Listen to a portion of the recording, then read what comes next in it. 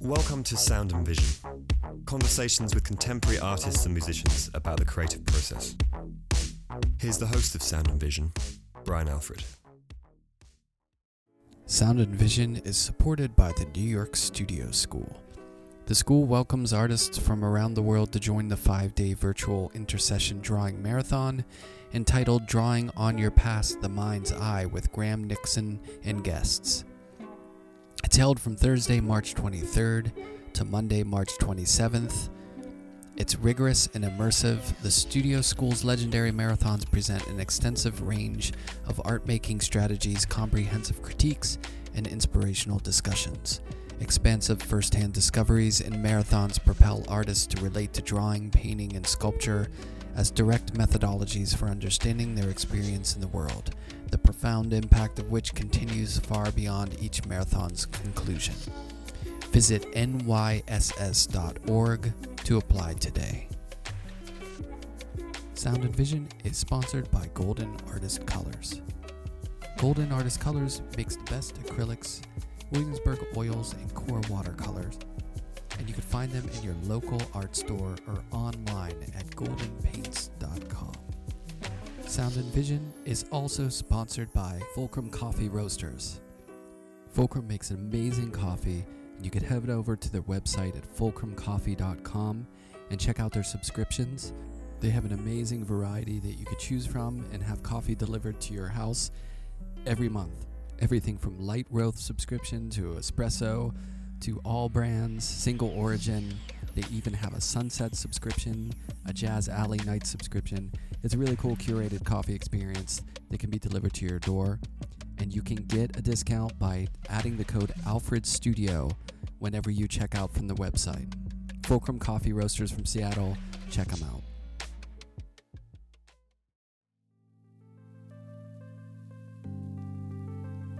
Ana Ortiz is a Mexican-American painter living in Brooklyn, New York. She received her BA and BFA from Tufts University and the School of the Museum of Fine Arts in Boston. She earned an MFA in painting from the Tyler School of Art. She recently concluded her solo exhibition, Hacia Aztlán, at Dinner Gallery in Chelsea. She has also had solo shows at Proto Gomez and at Delphi University. Her work has been included in group shows at Salinas Mountain, My Pet Ram Front Room Gallery, as well as a recent show at RISD's Painting Gallery curated by Angela Dufresne. She's been an artist in residence at AIR Birdcliff, Obris Residency in Portugal and the Netherlands, as well as the Vermont Studio Center. While at Tyler School of Art, she was awarded the Future Faculty Fellowship. Her work has been featured in I Like Your Work, Make Magazine, El Diario, and Art Forum. She will also be included in the forthcoming Art Maze Double Edition. I spoke with Ana about family and identity, a history of artists, painting from within, and much more. Here's our conversation. Yeah, no accent?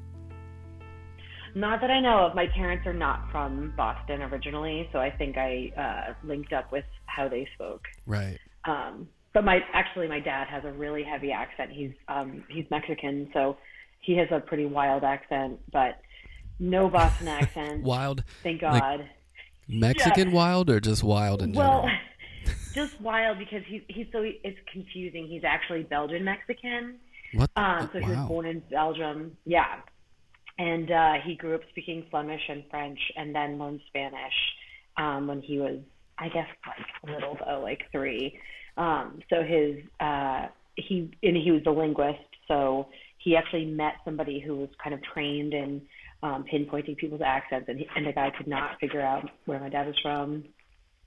It's that French-Mexican curveball. It's a really weird one. Yeah. With a little Flemish on top. Wait, is Flemish like the Dutch influence? Yeah, it's the Germanic language, and actually Belgium is like one of the smallest countries, and like half of the parliament like didn't speak to the other half for a certain time because one side was Flemish and the other side was French, and they could not, bridge the divide. Yeah. That was like pretty recent too. That's like in the last 15, 20 years. Well, I don't know if you like talking about this stuff, but I love languages. Not that I'm a polyglot, but I love languages in general, and I am part Belgian, so there's that. Oh, really? Yeah. Oh, wow. I mean, I'm white, so I got it. It doesn't make it inevitable. I mean, there's some European stuff, like you find out about stuff.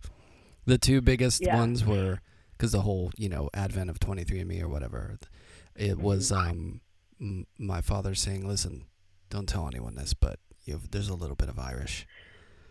I'm from Boston. I welcome you. The sheer embarrassment was endearing of like, listen, we won't talk about this. And then the Native American quotient that a lot of white people have, you know what I mean? Americans was like something that we didn't know about. So, it's interesting when you find out that stuff. But yeah, just the garden variety of like whiteness of, Western European stuff. But Belgian was one of those. And it was like... Yeah, no, it's rare. Yeah, but the whole French versus, the French side versus the German side.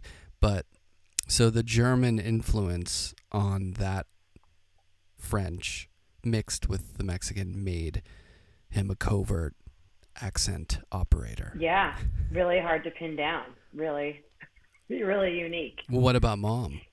What was her? Oh, she is a white woman from San Francisco. And she, I think she just has like a very Californian or whatever, the newscaster way of speaking. But she is very fluent in Spanish. She and my dad lived in Mexico for the early part of their marriage, and she's totally obsessed with Mexico, as am I. And her Spanish is like native. It's really amazing. That's cool. So, but when did she first start traveling to Mexico? Like, when did she pick up the language? Well, I mean, I don't know if she studied in college, because so she was an undergrad and my dad was a grad student, and I don't actually know for a fact when she started learning it, but she may have just picked it up living there. And then she taught at the University of Guadalajara, so she had to learn. Yeah. It'd be funny if she learned on Haight and Ashbury at like City Lights or something. The little like learn Spanish book. It's that Bay Area accent. Right. So that's cool. So, growing up, you had, I guess that cultural aspect of, growing up multicultural and language going on. So, and apparently art in the family, right? Wasn't your grandfather a painter? Yeah, my grandfather made a living as a portrait painter in Guadalajara, and I don't want to say like he was famous by any stretch of the imagination, but I think Guadalajara was like a small enough city as far as portraits would go that he was kind of like one of the go-to guys. Yeah. So he made a living making portraits for wealthy families. That's cool. And may I ask what the look, if you, can you describe these portraits? I mean, they could be anything from like Manet to Picasso to Frankenthaler. Kidding. Yeah. Yeah, they're Frankenthaler-esque portraits. I want to see that, don't you? Yeah, they're fluid. I do. I'll tell you who doesn't want to see that is the bourgeoisie of Guadalajara. Oh, right. Yes. Yeah, I think they have like a kind of academic quality to them, like maybe a little bit of Manet in there, where they have kind of like an outline-y quality as well. But the family portraits that were in pastel have this like beautiful softness to them. He did the whole family, all of us really. And then he also did all of the governors of Guadalajara. So actually, if you visit, you can go see like a ton of his paintings at the governor's palace. They're like all on display, and they're formal. But yeah, they definitely have like a very tender likeness. Like they're accurate, but they're also very sweet. Um, yeah, and then he also did like hunting scenes. He was a duck hunter, so he would do that kind of thing. And then kind of like after Chardin or somebody, he would do like a hung rabbit in the studio. Right. Yeah. That's cool. So you had the roadmap, as we say. Not everyone gets And that, you know? no, and in addition to my grandfather, I have two aunts, and one is a sculptor, and she really like just ushered me in. She just took me super seriously at a young age, and yeah, she just was like, "This kid's gonna be an artist. This is her deal." So I feel like so lucky that they fostered all of that stuff for me. That's nice. I was going to say, well, you're screwed. You got to be an artist for the rest. Totally. I think there was like a moment when I was like 18. I was like, does anyone think this is like a good idea? Like, has anyone thought this through actually? That just goes to show you the grass is always greener, because everyone who's an artist whose parents are like, well, why can't you get a real job? Or why can't you go into law or business? You know what I mean? And you'd be like, damn, why can't you just support me? And then if you get the parents who are like, you're going to be an artist, you're like, wait, are you sure about that? Yeah, like, have you guys thought about how I'm going to pay rent at all? Yeah, like veterinarian. Doesn't that seem more prudent? Yeah. So, well, that's good. You had the green light. I mean, were you always drawing and stuff as a kid? Were you Yeah, always. housed Always. in creativity? Did you move around a lot? No, we stayed in Worcester until I went to college, and I went to Tufts to be kind of close to home, and then I transferred into the museum school. But yeah, I was in Worcester my whole childhood, and yeah, they were really good. They dedicated like a landing outside of my bedroom to be my studio, and like I took tons of art classes, and it was just always part of the deal. It's always who I was. That's so nice. Well, I'm glad that you're doing well. It would have been rough if you were... You know what I mean? They're like, my kid's going to be an artist. It's written in stone Yeah. in the family lore, Yeah. and then you like can't paint anything. You're just like, I Yeah. can't. do it." Nobody looks at anything you make. I mean, I guess that's also part of the trajectory or whatever you want to say. It's like I always knew this was the deal. I just had to kind of figure out all of the other pieces to make it work. And like whether or not that happened to me when I was 25, 40, or 80, that was the TBD part, Right. But Well, let's be honest, there's the art side of things, like making the stuff, and then there's the yeah. other side of it, which Yeah. some people aren't equipped. I mean, it's its own sort of thing, the song and dance of getting it out there, Exactly. Yeah, and that it be ready to be out there as well. Right. Yeah, that's a whole process. But so when you were growing up, well, here's the flip side of the coin is what's the music situation like? There was, my mother swears, she everything I do is golden. So she swears that I was like the best flute player ever, but I literally played flute for 1 year in fourth grade. So, that remains to be seen. My sister played the cello, Nice. which is really like a punishment for a child to like heft a cello back and forth to school. And we both kind of grew out of playing music pretty early on. And I quit everything. Like I quit Girl Scouts, I quit creative movement, I quit theater. I was just like, let me be in the studio. Let me just draw. Wow, Let you me were just make stuff. pointed early. Ruthless. Yeah, I had no other interest. I did play sports actually, but that's only because of the high school that I went to. It was very sporty. Yeah, it was also just really small, so they just needed bodies like on the field. Like I probably wasn't very good at all, but Did you play soccer? I played soccer and lacrosse. Nice. Yeah. Yeah, sometimes you just need, stick someone on left defense just to block people. Just go out there and get in the way. Yeah, exactly. Like they needed a sub, so I was there. Well, that's good. And it was are we talking like small with a Yeah. because isn't Like, Worcester so kind of like a small. big town? Oh, Yeah, maybe so you went Worcester, to a small school then within it. yeah, Worcester was like when I went to school there, it was the second largest city in all of New England, Okay, and I thought so. the public schools, yeah, it was big.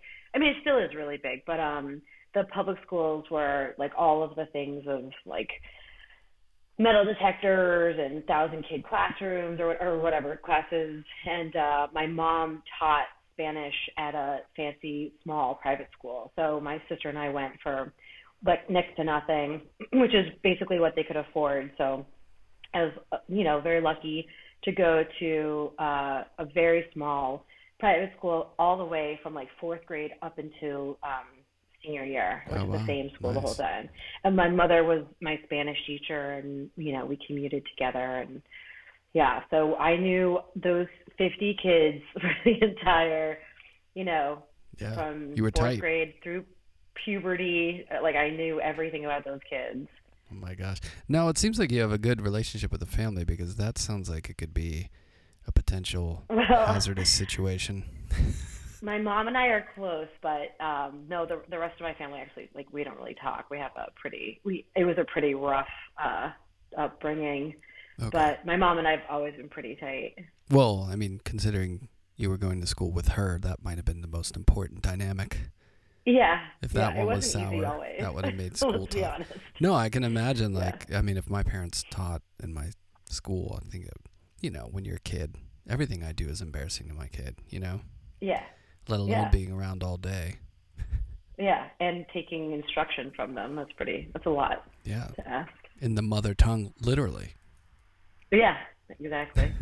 Well, I also didn't take Spanish seriously because I was like, whatever, I'm already fluent. Like, I don't Right. need to study this. And then she like failed me on my first quiz. I was like, oh yeah, She had to lay I down the actually have to gauntlet. study. You're not Yeah, getting a free pass here, kid. that's It's right. funny because sometimes being in the city and I, run the soccer club, and a lot of the Latino kids in the club take Spanish as a foreign language. I'm like, come on, guys. Good for them.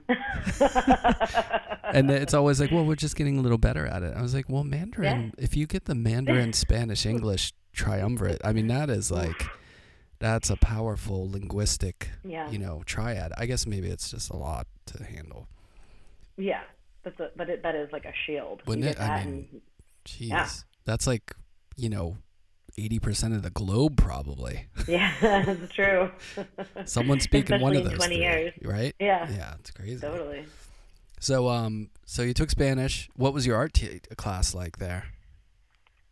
It was pretty amazing. I look back and I'm just like, how did that happen? There was a separate art building, and there was even like a wood shop. So like in high school, there was, I had one teacher, Bob Deck, who was great, and then Winslow Myers was my AP art teacher. And it was pretty free form. I feel like we would have some kind of info session on an artist that he would present, and then some kind of vague topic. We would just make some work, and it was across the board. I feel like I didn't use oil paints until I got to Tufts, but yeah, it was just like a giant studio building to like mess around. That's rare for high school, I think. Safe to I say. know. Yeah. No, really, it's an amazing school actually. Well, good thing you moved to New York, to Brooklyn, to have a studio space because actually, I shouldn't presume that your studio space isn't ginormous. Well, I have a studio in Greenpoint, but I'm actually speaking to you from upstate, which is like my teensy tiny half-day studio.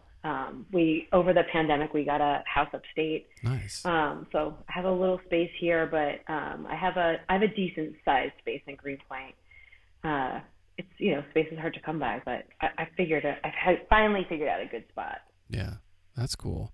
Well, that was a pro move to get a space in nature during COVID.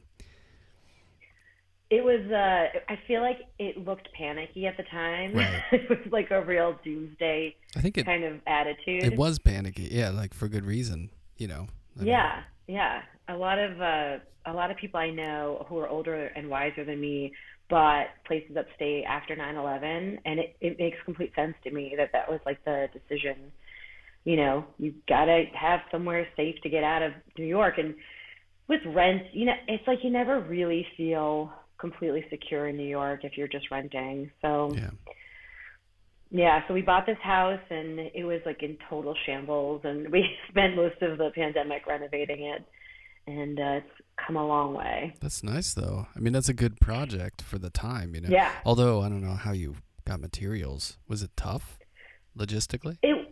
It was pretty fine for the most part. I mean, we're not that far from Home Depot, and up here everything is just more convenient. Everything's easier to access. So also nobody was really buying the whole COVID thing. Right. So you could everything was open. Yeah, they're like, it's fine up here. Not like you city folk. We don't have it here. Right. Yeah. Too much air. Yeah. Yeah. Just go outside. You're fine. So that wasn't so much of a problem. But it was like a really great project just to, rip out some walls and process like what was happening politically. It was such a nightmare. It's like really great to, do something cathartic and also to make this house better. Felt really good. Yeah. It's nice to have. Yeah, I can imagine. I was stuck in the city, so I didn't have the whole time escape hatch. Real quick to loop back to that earlier question. So you were a 1-year phenomenon on the flute, but what was the music situation like in the house? Like, did you was there music in the house all the time? Like, I'm imagining my stereotypical, based on the family, I could imagine, some Grateful Dead, some mariachi, like a good combination of Bay Area and Mexican music. But I'm sure it was probably like, Billy Joel, or maybe like, 50 Cent. That like all of those descriptions sound so bad. Like I'm happy to report it was a different kind of bad. My dad always listened to lots of jazz, which I find so like frenetic and crazy making. And my mom would, it's really an acquired taste. My mom would always listen to like Carole King, when she was like vacuuming. That was like her go-to music. And at some point I found their record collection and I realized that they had been total hippies. Like they never, quote, smoked grass. And like didn't party hard, but they were definitely like bohemians. So they had all of the great records, like the White Album and Jimi Hendrix and Janis Joplin. They didn't go for the Doors. That was like too, I don't know. It probably was like too sexy. Like I don't know what the adjective is, but it was something too much. A little too much musk. A little Jim Morrison machismo. It's aggressive. Yeah, it was too tempting. Too much masculinity probably. But that I uncovered that trove and was like, I dropped it. And I was sort of shocked and impressed at their stash. Well, those were the times, That's the go-to. I mean, the White Album doesn't get any better, really. Yeah, I mean, I was like, oh shit, this is unbelievable. But yeah, then it sort of set me off on my like path to be like a brooding 90s alternative rocker, and that was my place in society, and that worked pretty well. Yeah, like Nirvana seems like a good alternative to Carole King. Totally. Yeah. I saw Nirvana in concert. I was obsessed with the Breeders. Oh man, good stuff. The Pixies? Really? Oh, I got to the Pixies later in life. I had to go to art school to get to the Pixies. Oh, right. Yeah. The art school pass. Got it. Yeah. Yep. Yeah, but that's good stuff, that 90s music, Yeah. And, well, so, when you got out, was it a foregone conclusion that you were just going to go to art school? No, like I said, I had this like moment of like, I need to have like actual life skills or like an education that will produce some kind of income. Oh, you were serious about that? That wasn't just like a back of the mind thing. It was kind of like, no, I really have to. Yeah, and like I came from like a private school, so it was all about preparation for college, and I just followed suit. So, I went to Tufts. I started out at Tufts, and I took art classes right away, freshman year, but part of me was like should I be in international relations? Like, I thought that would be a road for me. Yeah. Mostly because I'm really argumentative. So I thought that would be like a great way to, use my skills. Debate team style, And right? yeah, yeah. And like, Politics, global issues. Yeah. That seems good. and language too. I was Yeah, into, yeah. okay, I could do this. And then I just took painting classes like, oh no, obviously this is what I'm going to do. Oh, you caught the bug in class? Oh, or it Like reified immediately. it? Yeah, it was just like, oh, this is where I want to be. Yeah, it was just like this is like a no-brainer. Like this is obviously like my brain is just like firing off in ways that like it's not in any other context. Like this is where I need to be. Yeah, you get that charge. Yeah, it's funny because Yeah. sometimes you can know that stuff before you actually know that that's it's hard to explain it, but like when you get into a studio class and like an intro to painting or something or sculpting, and you're like that charge, that energy you get where you want to keep being there, and it's such like a foreign idea in like school to like want to be somewhere after the bell rings. Yeah. And Yeah. that's kind of like the big green light, but that's confusing usually because you're like, wait, this isn't what school's supposed to, I'm not used to this feeling of wanting to stay late or like, be here. And then you figure out there's people who actually have studio spaces, and then Yeah. it's all over. Yeah. Yeah, I remember I had a really great freshman year painting professor. Now I'm forgetting his last name, but he was a South African painter. His name was Paul. And I remember at one point he was trying to get one of the students who was not, this was like a elective for them. And he was like, you need to focus more on what you're doing. Look at Anna. She hasn't spoken in hours. So I was like, oh, I'm just like a freak over here, like obsessed with this thing in front of my face. Yeah, that's, you were in the flow state early. That's a good sign. Yeah. And teachers can Yeah. see that, Like when I have students who come a little early and they don't really talk much and they're just working the whole time, they're in it, That's like the real stuff, Yeah, that's where they belong. That's it. So did you feel like it was the right place for you? Like you felt good in that school considering, Oh, Tufts? Yeah. No, I didn't like Tufts at all. No, it was like That was my so subtle way many- of asking. Did you hate it there? I didn't hate it per se, but I think so. Tufts and the museum school, it used to be a little bit different. Now they've like completely, assimilated. Yeah. But it used to be separate, and I transferred into the museum school program. So at first, I was only at Tufts, and then eventually I was like half-time museum school and then fully at the museum school.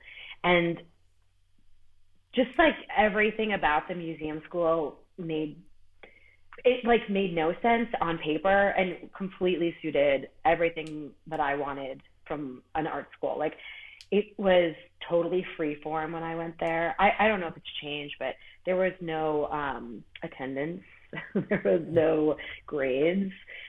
You just showed up at the end of the semester with your portfolio to 2 students and 2 teachers, and you presented it, and they passed or failed you. That was it. That And makes it was it very, I mean, for some people, I can't imagine being 18 and just showing up and having that kind of trust. Right. Because I probably wouldn't have worked it out. Like I probably also would have done what everybody did, which was like drugs on the Fenway. But because I had the structure of Tufts and I was so excited to be at art school now, I really learned a lot. I mean, the teachers were super accessible. They were very rigorous. They took everything like very seriously. It was like just an amazing conversation, and it was amazing. And then it made Tufts look really like conservative and kind of outdated, like just this like staid academia, Yeah. So in retrospect, I was like ready to say goodbye to Tufts and just be full time at the museum school. But I went to Paris my junior year, and that was kind of like a interruption in the whole thing. And by the time I got back, I was like, I'm ready to just make work. Well, you really glazed over Paris there. I'm sure that was like Yeah. eye-opening. I mean, Louvre, Yeah. Musée d'Orsay, Yeah. probably, and all that stuff, right? Paris was amazing. I was one of the few Americans who had this like special kind of relationship with the Louvre, the École du Louvre. So I took classes at the Louvre, which most French people would be like, that's not real. That's no non-French people are allowed to take classes there. But Tufts had this program, and You snuck in. I snuck in, That's amazing. and with that, I was granted this unbelievable free museum pass to any museum in all of France. So it didn't matter where I was. I could just go into a museum. You were able to skip the line? That's got to be. I feel like maybe, I don't remember that part, but I know at the Louvre for sure. Yeah. And then like Paris just had so many like little tiny museums, you know, like Delacroix's house is there. You could just like on your lunch break go to all these little unknown spots. And that was just amazing. Yeah, I can't imagine. I mean, that early, and it took me so long to travel to Europe, you know, out of college and stuff. So that must have been really exciting. Yeah, it was also a great city to like be on my own because you can just really walk the whole city. You know, it's so dense. It's like a maze. You just make it your own. Yeah. Little stroll down the Champs-Élysées. Yeah. C'est magnifique. C'est incroyable. So, and that wasn't your last school trip, right? Because you went to Temple for grad school, I think. Is that right? Yes. So yeah, what made you go to Temple? Or Tyler? Well, sorry. it's funny. I was like a lost soul after undergrad. I was like so confused about what to do and how to be an artist. And the thing about the museum school is it's really wonderful and this like kind of free form thing, but it's not great at pointing you in, or it wasn't great for me and like pointing me in the right direction on what to do next. Or I also wasn't that good at figuring out how to ask for that kind of assistance. So who knows? But I found myself kind of without a community after I graduated and looking to other people like, how do you be an artist? Like, what is this thing now? Yeah. What do I do? Yeah. And I just applied to a bunch of schools, and Tyler gave me this like amazing package. They gave me a really great fellowship. I was a future faculty fellowship, and you know, it was pretty close to Boston. So but also I needed to leave Boston. Like I was ready. Boston is just like a big town full of sports fans. So I was really ready to leave. I was going to ask how you feel about Boston because, you know, I haven't spent that much time in Boston, but it does feel very Boston-y. It's just like so towny. And I'm from Worcester, which is even more towny. So I know what I'm talking about here. Yeah, you were in the deep end of the Boston pool. Yeah. It's very charming. And, you know, culturally, there's a lot of interesting stuff. The museums are amazing. Being across from the Gardner and the Museum of Fine Arts was fantastic. I mean, ICA, right? Like amazing resources. Yeah, and I love that podcast on the Gardner, on the heist. Oh yeah, it's so cool. The documentary is really great too. Yeah, fascinating. And then, you know, Harvard, like the Fog is gorgeous museum. It's such like a little gem. Like not everybody gets there. If you're there long enough, you will. So there's a lot of there's like a lot of culture there. But after a while, it's just this. I mean, so many people said to me, "What do you think, you're going to be an artist?" Like that was just like what everyone would say. Like what do you think's going to happen? You're just going to be an artist? I was like, no, I already am an artist. Like, but that's not the problem. Like, it's the other parts. But the art scene there is just different, and I never figured it out. So right. I would be interested to hear what people who are there, like making it work, have to say. But I really didn't see a place for me there. So you cashed in your chips on one provincial town, and you went to another. Yeah, exactly. I was like, I love sports. Just kidding, I don't. I love a rabid. Yeah, it's not just sports; it's like a rabid fan base. You know what I mean? It's so angry. It's so aggressively sports focused. Like either way, whoever wins or loses, there's going to be a fight in Boston. It's just so like piss and vinegar. I remember one time visiting Boston with my extended family, and I forget what the parameters were, but we were walking back to our hotel when like Fenway let out.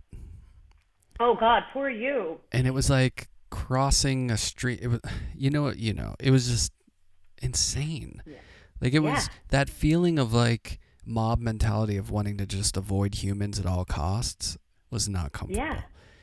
Yeah, it's like Red Rover or something, or like get me out of here. Yeah. It's dangerous. Yeah, I guess when you're from the place, it's a little less intimidating. Because I grew up in Pittsburgh, and there's a sports fan base there, but it just didn't feel quite as toxic as Boston felt like. Like maybe a fight or two, but not like, more fights than not. Yeah. It is what it is. Oh, wait. Just... I did you hear that? That's the sound of like hate emails coming in about Boston's awesome.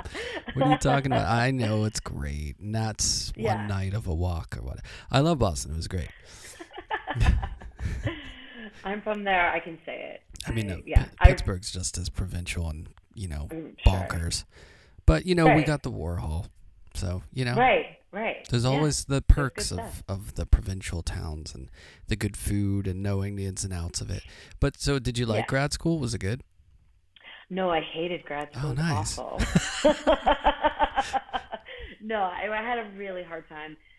It was a bad time for me, like personally. I was just dealing with so much like family fallout stuff, and I didn't know like a lot of what was going on in my like personal life, and in retrospect, I really needed help, but I went to Tyler, which was this like, at the time, and again, I think it's changed, I think it's softened a lot, but at the time it was like this really rigorous kind of like, we're going to shred you and then you're going to build yourself up from the pile of ashes, and it did not work on me. Like it didn't fly. What years were you there? I was there 2003 to 5. Okay. Yes. Yeah. So I fled. I was like, I got to get out of here. I'm going to I feel like my true Bostonian came out, and I was like, all right, if you guys want to fight, I'm ready to fight. But that wasn't actually what I needed or what I wanted. And if it were now, I think a teacher may have like actually just been like, hey, do you need a hand, or like, do you need some help? And I would have said, yes, I really do. Yeah. But it was a different time, and the idea behind what you were supposed to get from that experience, it didn't work with me at all. No, I don't think it worked for a lot. Isn't it funny though how the pendulum has really swung? I feel like you might have been right at the end of that wave of like the Marines style education system of where you just get flamed. And then you have to you basically, it's like hazing where you just get, I mean, it's not that bad. Totally. But you get run through the ringer, and you got to like toughen up. The attitude of like, well, you got to toughen up or you're not going to make it out there, which there is a little bit of validity to that. But I don't think it's the most encouraging and healthy environment for, mental health and stuff. And like no one talked about that stuff back then. It was just like,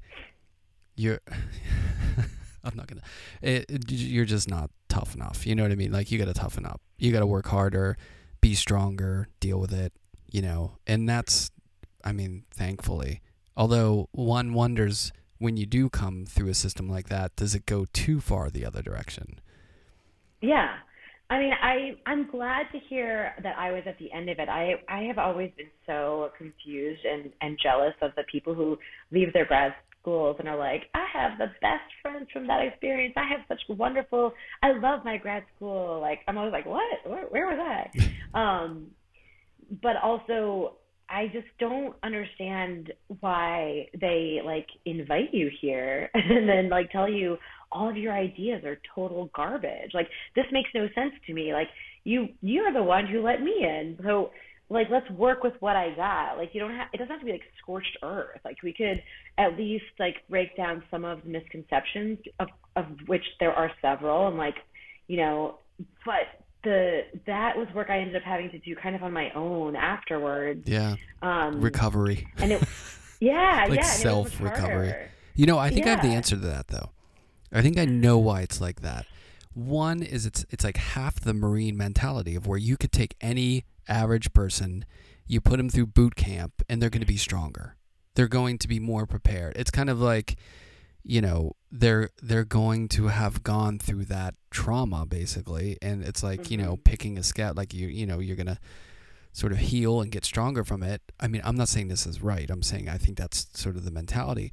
And the other side of it is that if you go to schools that were pretty, you know, like art schools, you have a lot of strong personalities of professors who would sort of fight each other or have very strict ideologies of what is valid or what's not valid up until a certain point. Then I think at a certain point people are like, it's okay, we're all voices are accepted. We can, you know, everyone's point is valid, let's just make it stronger. Back then it was kind of like, this isn't interesting.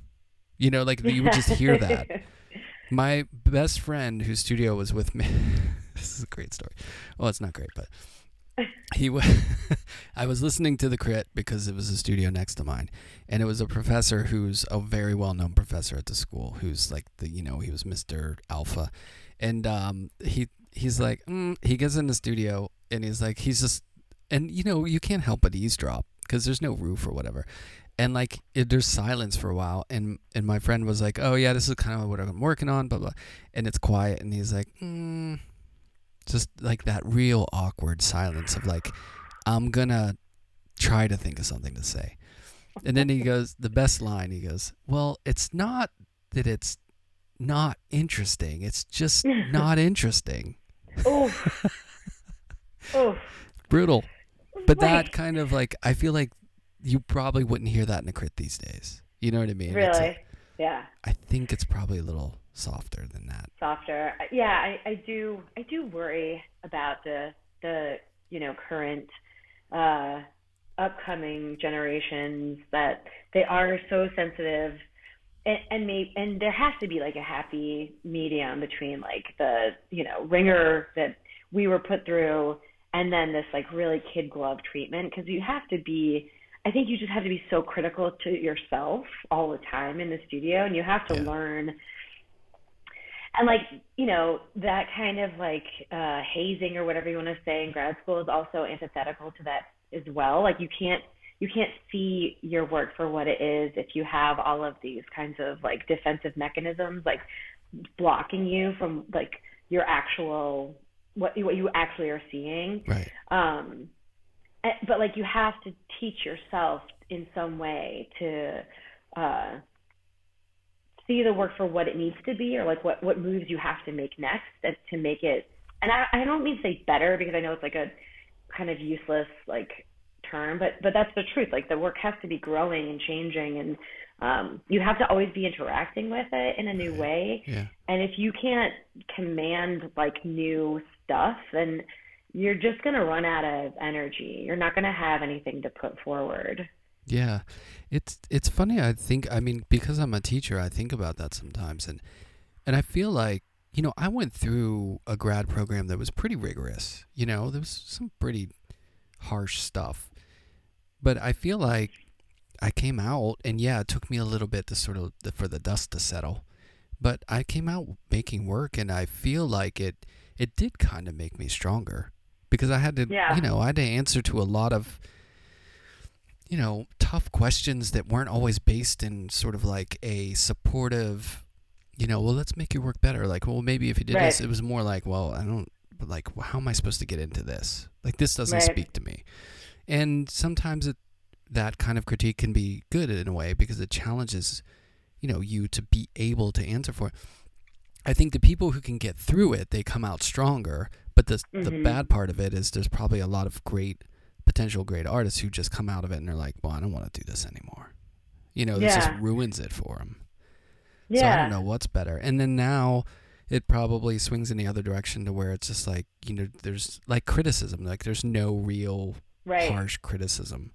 You know, Yeah. like it's very rare these days. And if someone does write something, like if you know art critics and you've read anything in the past couple days, I won't mention names, but there's been an article out that people are flipping out about, and it's like ridiculous, you know, it's just funny. Yeah.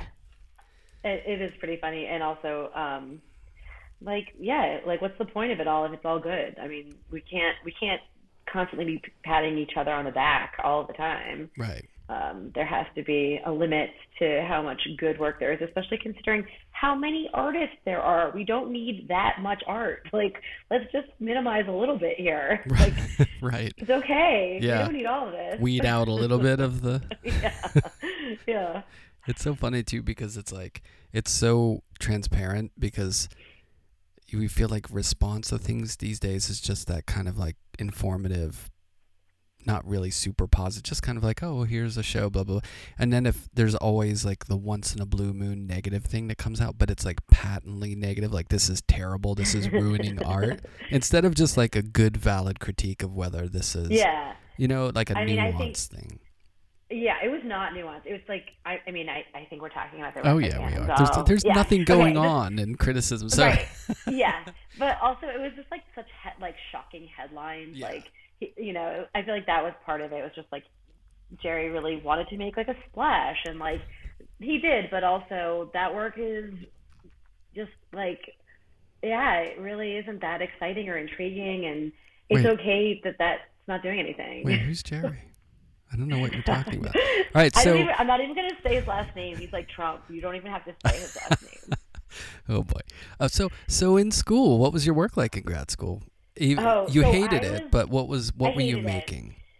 So I was like really reactive, and I made like the most uptight photorealist paintings. Oh boy. Like super tight miniature paintings of like still lives of like nail polish and kind of like all of my like personal, you know, affects, like just like really like super tiny, perfect. Like you would think it was, you know, off the wall, just an actual replica.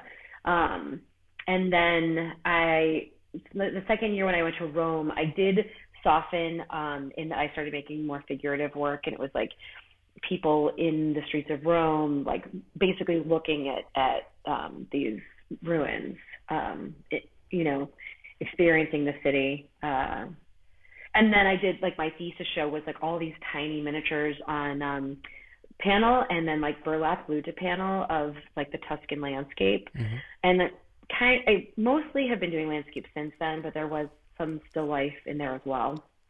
Was the technical stuff at the beginning kind of a defense mechanism?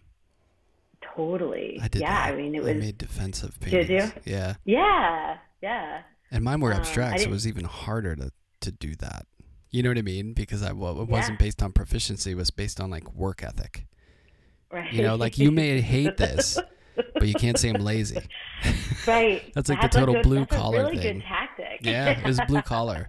It's like, look, you might hate what I'm doing, and a lot of people did, but it's like you can't say that I'm not working hard. So yeah, that's powerful.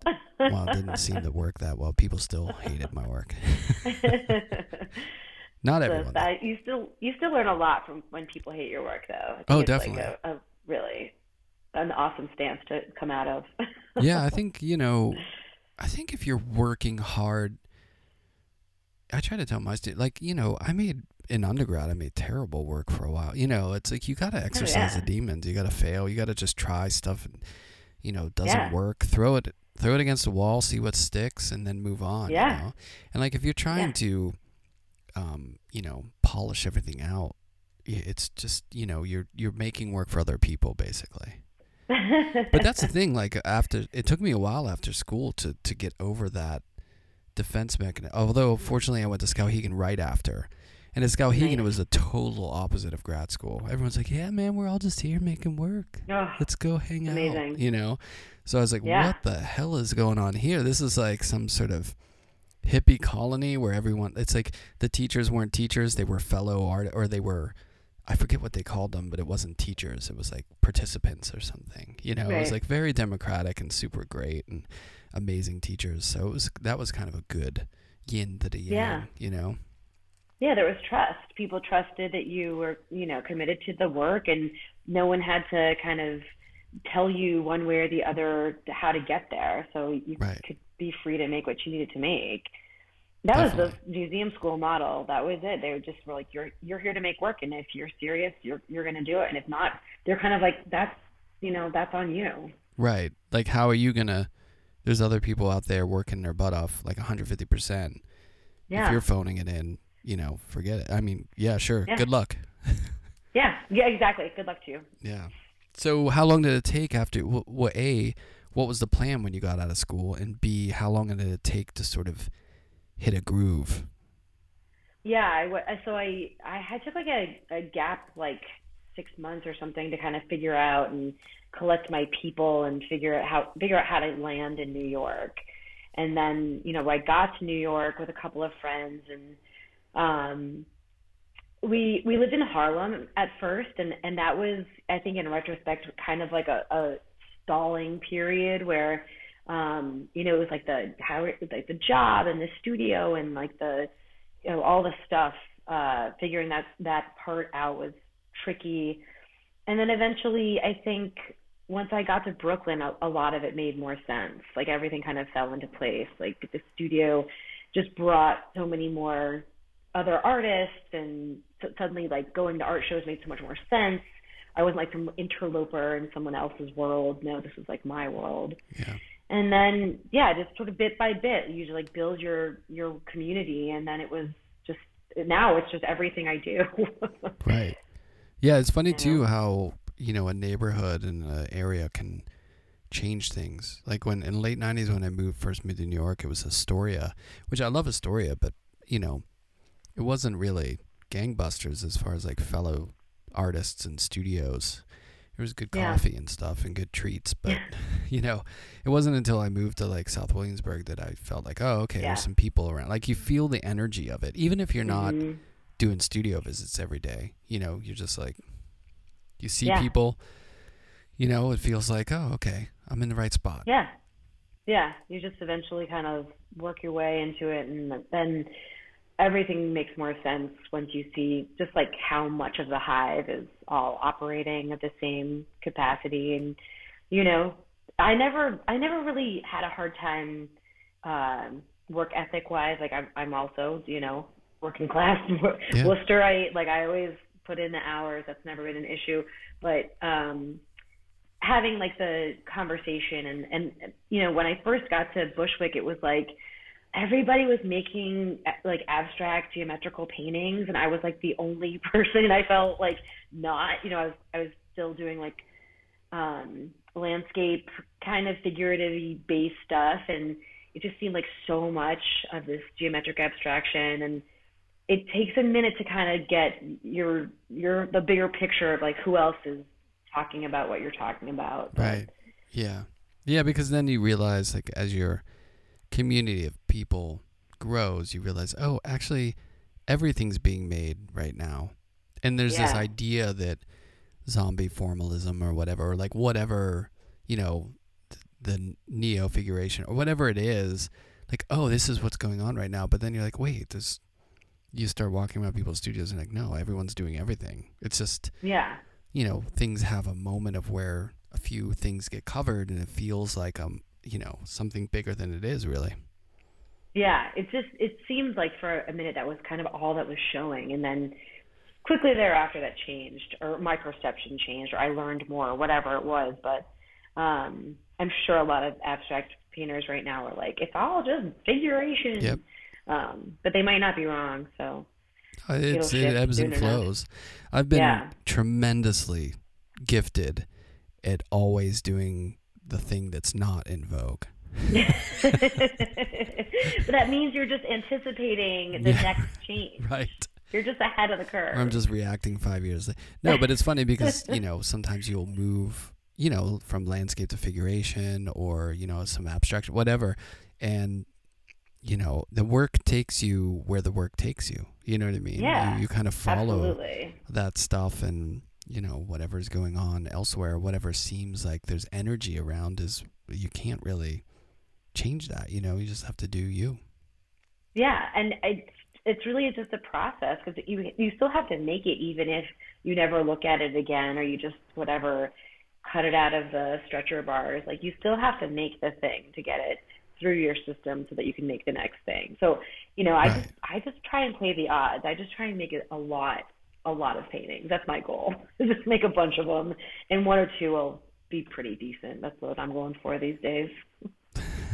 Well, the I don't know exactly when you started a bit, but the work that's sort of about this sort of, feeling in between culturally, Yeah. ethnically is really interesting. I mean, I live in a family of, a person who I'm partners with a person who lives that way, who's ethnically one from one place but grew up here, and this idea of never really feeling at home somewhere is a really I don't know how to describe it, but I can only imagine it's a very specific feeling, you know?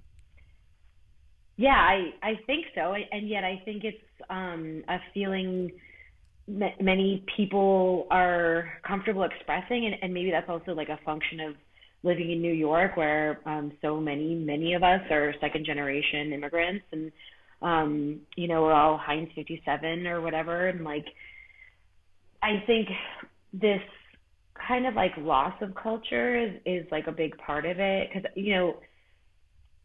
the country we live in is going through a crisis of like so many different dimensions, and it seems like part of that is like a loss of culture. Like there's so little keeping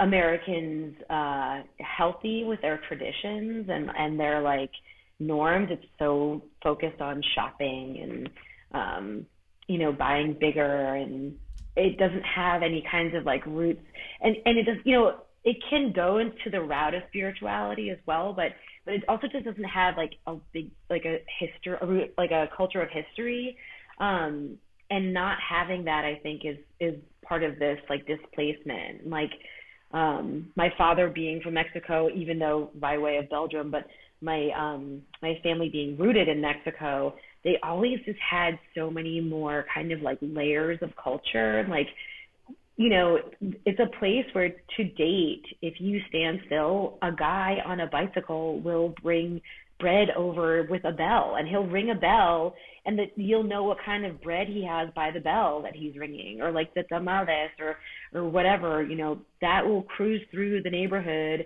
and it'll come to you. And this is sort of like a totally different approach to a way of living that like we don't have this kind of like connection and this like history on like a daily like routine level. And I think that's something that's missing, and something that I've always kind of like longed for, and building like a landscape that is talking or like encapsulating this like, or like emitting, I guess is more the word, like emitting this kind of like feeling of in between two places or in between no place. It's just been a really interesting place to explore. Yeah.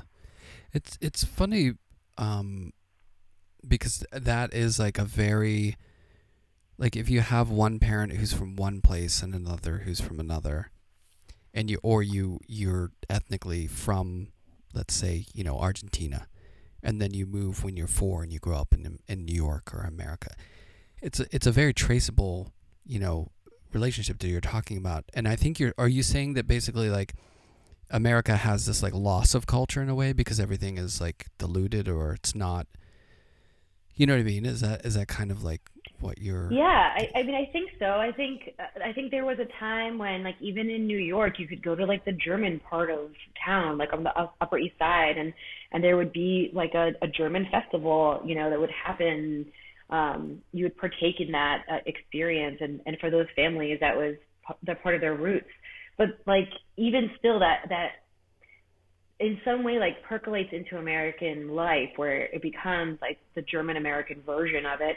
But so much of that has become homogenized, maybe through people moving around the country, and maybe through strip malls and just commercialism. Like you can't tell the difference between so many American towns. Like regionalism is not so specific here. Right. Well, so I am an embodiment of what you're talking about because I'm so mixed that I have no culture really.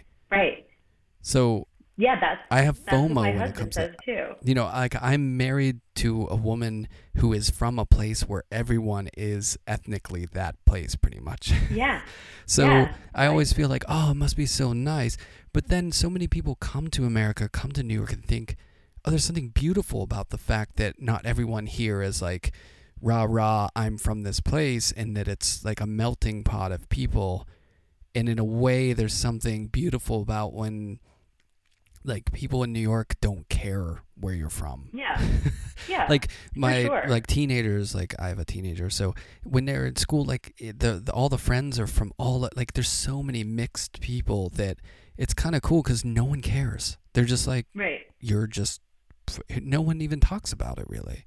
You know what I mean? And there's a real beauty to that because it's almost like you gain, in what you gain, you lose. You lose some of that direct relationship to a very specific cultural existence, but you also gain this new sort of fabric of a culture that is made up of, like, you know, mixing to where it's not singular anymore.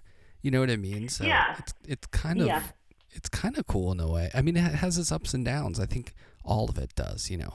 Like Germans during World War II were very tied to a specific way of being, which was maybe not a good ideology of collectivism. You know what I mean? So it you know, sometimes these things are good, sometimes they can be bad. Right, that's not the parade that we want to be celebrating. No, I like the Puerto Rican Day Parade. I mean, the Puerto Ricans are very in touch.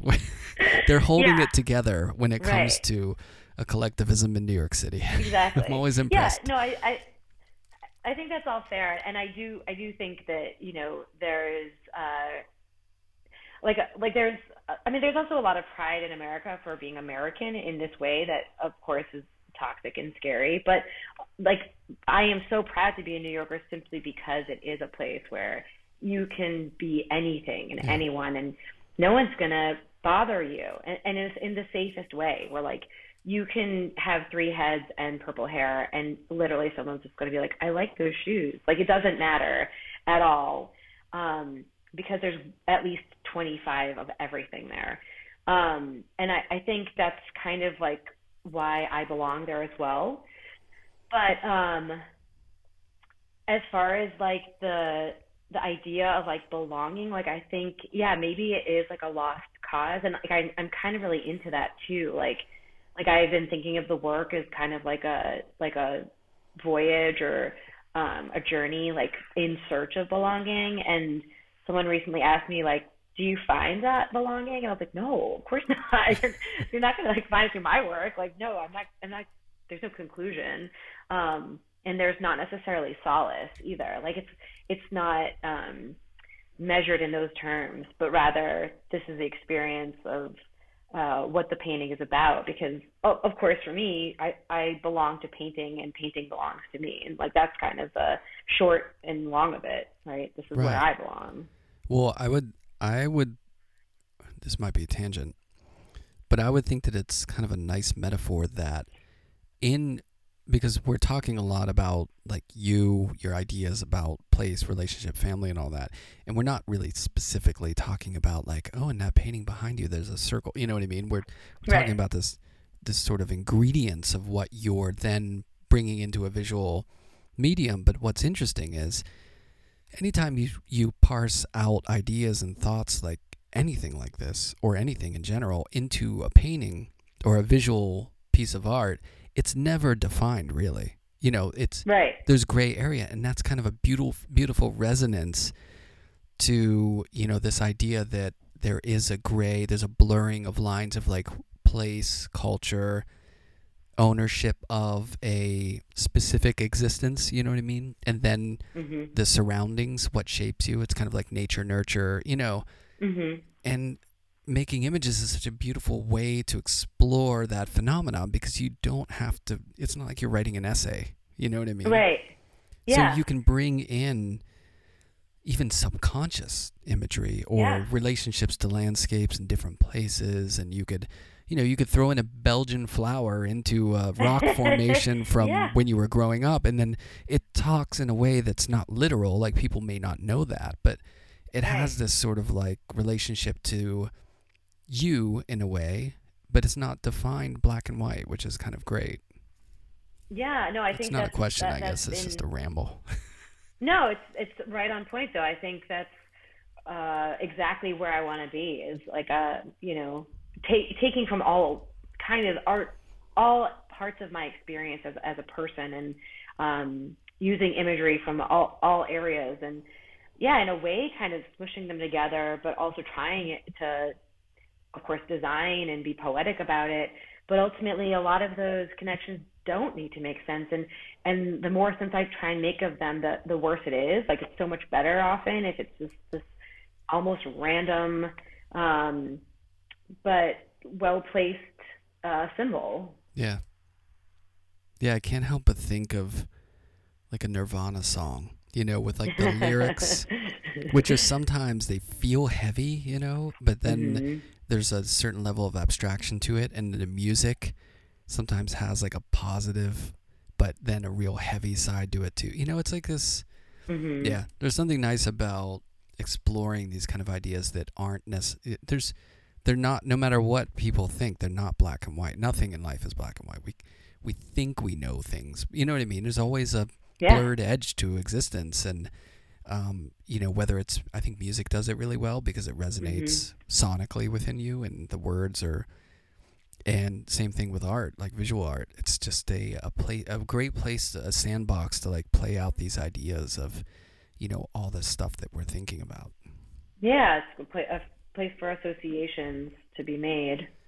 Yeah, and ideally, if other people are looking at your work, and they go over and they read the press release, or they read the statement or a review, and then they think about this stuff in a different way that they might not have ever thought about it, and with the visual element, which is really cool, because in a way that's educational too, because you're seeing all these ideas that are within your mind. Like, this is Anna's mind and her existence and her history projected into this sort of like invented world, Yeah, it feels like it's this other form of communication, so that I don't need to be present, and yet I'm already there.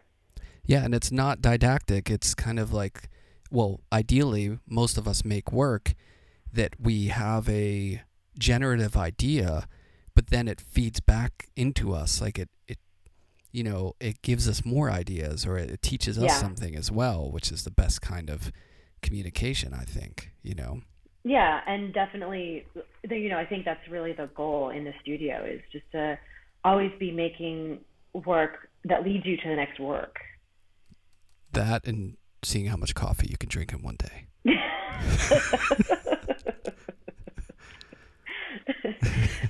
And also keeping a steady hand after all that coffee. Oh yeah, I wish it still had that effect.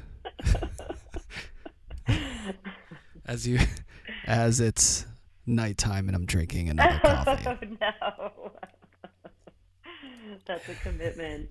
Hey, it's, sometimes it comes to that, the late night coffees. Yeah. So what are you working on now?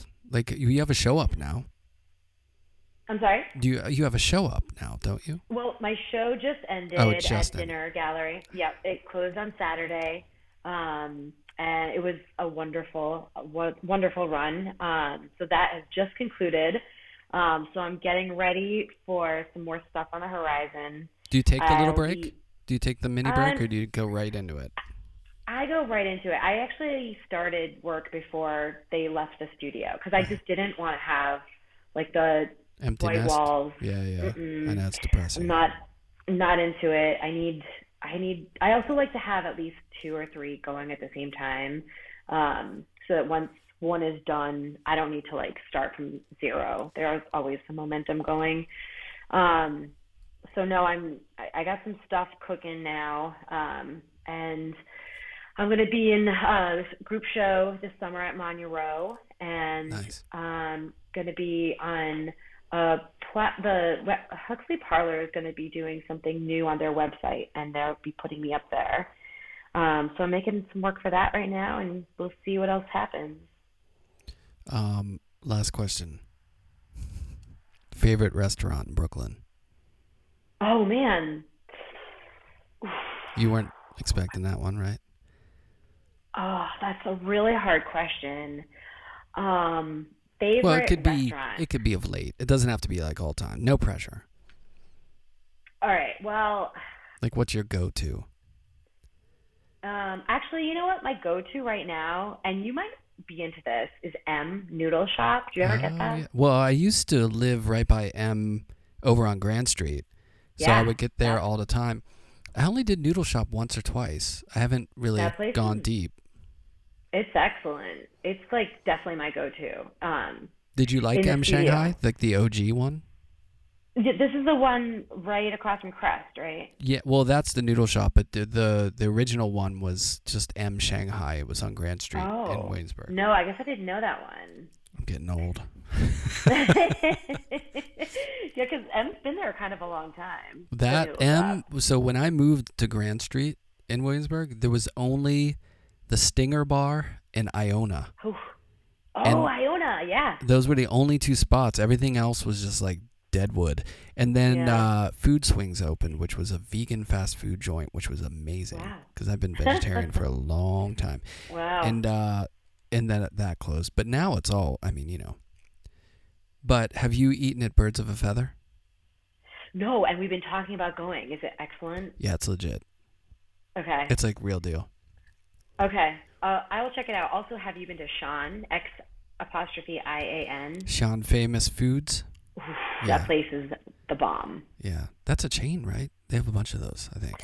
A couple of them closed, actually. So I think there's only one or two now. There's one in the city and then the one in Greenpoint. There's one in Long Island City. New one. It's huge. Oh, wow. All right. Right by PS1. Oh. Everyone's like, what the? They're just talking about New York City where? food places. Listen, this is important to us, people. Oh, yeah, definitely. Yeah, for sure. But yeah, Birds of a Feather is legit like Chinese food. Like it's not exciting. Your standard, you know, greasy spoon Chinese joint. Oh, Chinese food has had a comeback for sure. Yeah. It's like you can get real stuff. Yeah. Which is pretty cool. Yeah, I mean, it's like that. Food, yeah, and I think, you know, that it's like the second wave. Like, I remember when Japanese restaurants started getting really popular, and it was just like all sushi places. I was like, you know, there's a lot more food in Japan than sushi. And now you can get like legit, like home style food and stuff, you know, that you would never see like 10 years ago. It's pretty cool. Yeah. Have you been to Rule of Thirds? That place is fantastic. Oh, my God. It's really good. Yeah. Brooklyn is really blessed. Yeah, I know. That's the thing. That's the siren that keeps me here, you know. That and the public school system, or, you know, the school system. But, I mean, the food is so good. Like, when you go out of the city, it's honestly, it's just hard because there's not the options, you know? No. I mean, we're here upstate, and you have to plan like days in advance if you want to eat at a restaurant. I mean, we're 30 minutes from Hudson, and a lot of the restaurants close at 8 p.m. Oh, yeah. They're not staying up late. That's a weird thing, too. Like, when you go to a Dunkin' Donuts at 7 and it's closed, you're like, what the hell? Yeah.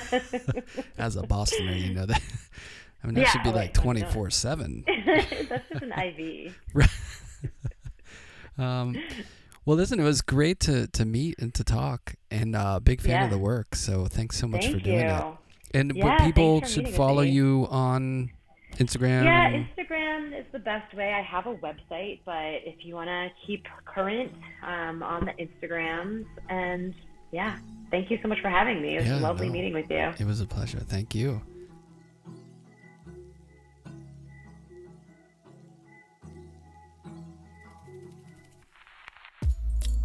Sound and Vision is recorded, edited, and produced by myself, Brian Alfred.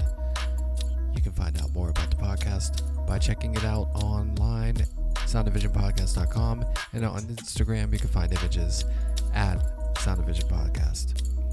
Do a favor, if you're a fan of the podcast and you would like to support it, there are two great ways you could do it. One, is to leave a rating or review wherever you listen to your podcast. And number 2 is getting the Why I Make Art official book of the Sound Vision podcast. You can get it anywhere you get books. And the other way you can support it is telling a friend about it. But many thanks for all your support for Golden Artist Colors, Fulcrum Coffee Roasters New York Studio School, and many thanks to Anna for taking the time. Got some great podcasts coming up with some really great painters, sculptors, all sorts of artists, so stay tuned.